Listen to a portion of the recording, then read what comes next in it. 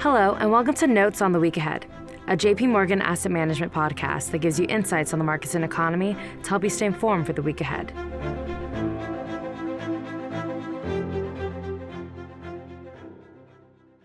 Hello, this is David Kelly. I'm Chief Strategist here at JP Morgan Funds. Today is May 31st, 2022.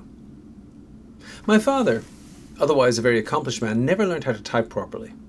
However, he compensated for a lack of skill with an intensity of application.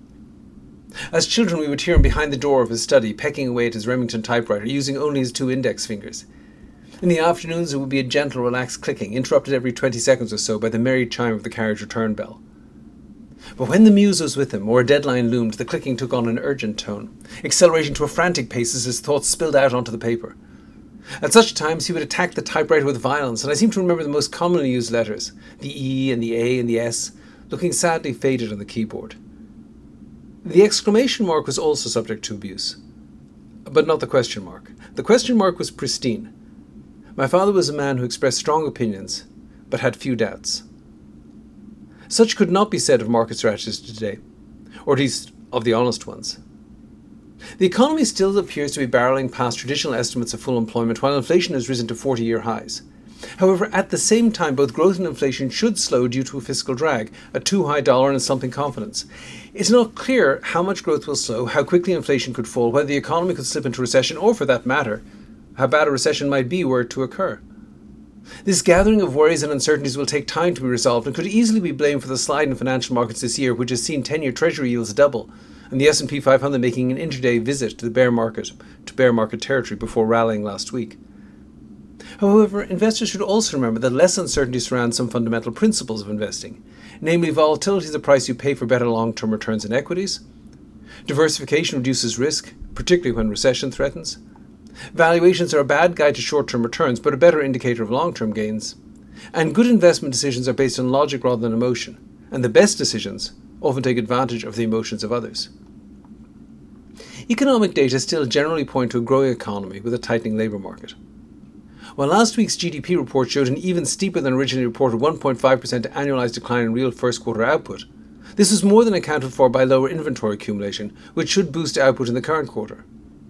Other numbers, such as April data showing a sharp improvement in the goods trade deficit and strong momentum in consumer services spending, suggest real GDP could be growing at a 4 to 5% annualized pace in the current quarter. That being said, the economy is encountering strong headwinds. Last week, the Congressional Budget Office projected a decline in the budget deficit from 12.4% of GDP in fiscal 2021 to just 4.2% of GDP in fiscal 2022, representing the sharpest fiscal drag seen since the demobilization following World War II. A high dollar combined with global weakness from the war in Ukraine and China's attempts to battle COVID should slow the growth in US exports. 30-year fixed-rate mortgage rates have risen from 3.11% at the end of last year to over 5%, contributing to a sharp decline in both new and existing home sales in April. And consumer sentiment remains in the doldrums, with the May reading of the University of Michigan Consumer Sentiment Index falling to its lowest level since 2011. However, two factors act as strong counterweights to these recessionary impulses. First, pent-up demand appears to be at levels unprecedented in the modern era. Chronic supply chain issues and labour shortages have suppressed production, with very low inventories of vehicles, homes and consumer goods for sale. On top of this, there is a pent-up demand for travel and entertainment after the pandemic, as well as all the spending involved in long-postponed family celebrations. This should help sustain overall consumer demand even as budgets tighten. Second, while a lack of workers is constraining the long-term growth of the US economy, it's also making it very difficult to forecast any increase in the unemployment rate. Indeed, in this week's May jobs report, while we're forecasting the addition of less than 300,000 jobs, which would be the smallest gain in over a year, we still expect the unemployment rate to fall from 3.6% to 3.5%, which would be lower than all but 3 months since 1969.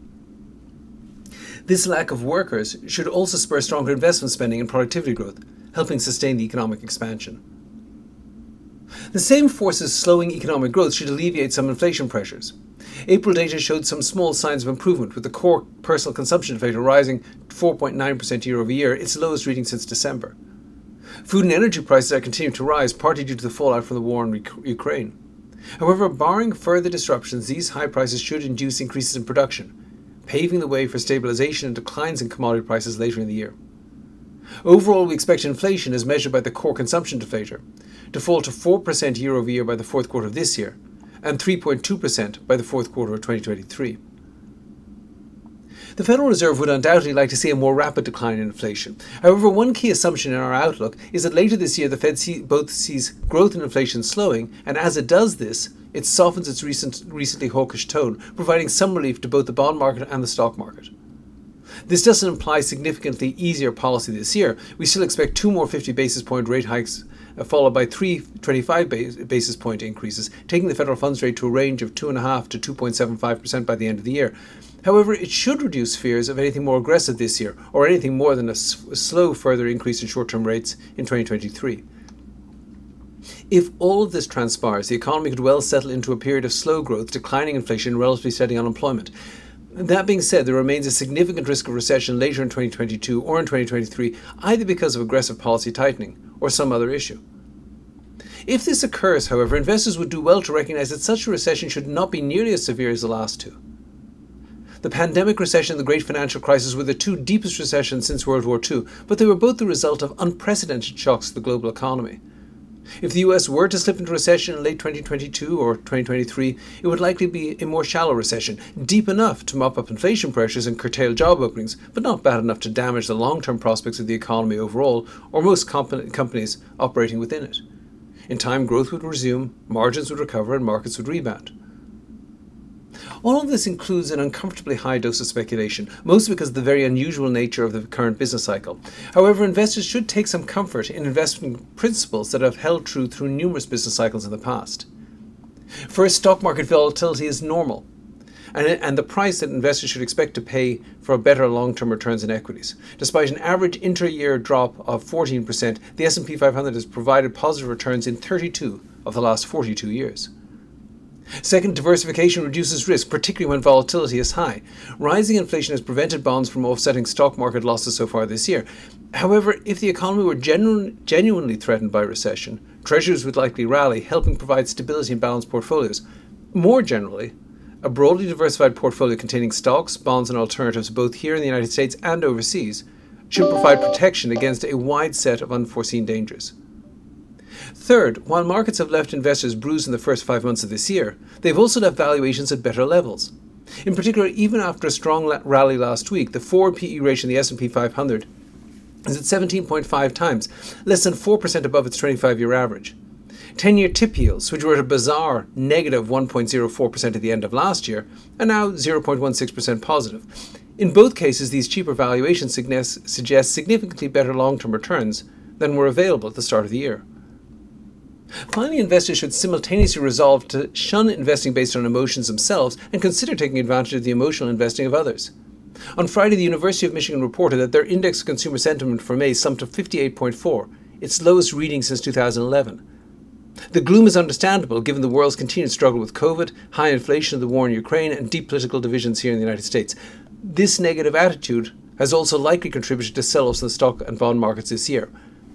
However, history shows a remarkable inverse correlation between current stock consumer sentiment and future returns. On page 23 of our Guide to the Markets, we identify 8 distinct peaks and 8 distinct troughs in consumer sentiment since 1972. On average, in the year following a confidence peak, the S&P 500 has risen by 4.1%. However, in the year following a confidence trough, the S&P 500 has on average risen by an astonishing 24.9%. This is not to say that we know that we've reached the sentiment low for the current cycle, or that when we do so, we are guaranteed double-digit returns. What it does indicate, however, is that very often the best time to get invested is when people feel most scared and confused. In a world of question marks, investing principles deserves an exclamation mark. Well, that's it for this week. Please tune in again next week. And if you have any questions in the meantime, please reach out to your JP Morgan representative. This content is intended for information only based on assumptions and current market conditions and are subject to change. No warranty of accuracy is given. This content does not contain sufficient information to support investment decisions. It is not to be construed as research, legal, regulatory, tax, accounting, or investment advice. Investments involve risks. Investors should seek professional advice or make an independent evaluation before investing. The value of investments and the income from them may fluctuate, including loss of capital. Past performance and yield are not indicative of current or future results. Forecasts and estimates may or may not come to pass. JP Morgan Asset Management is the asset management business of JP Morgan Chase & Company and its affiliates worldwide.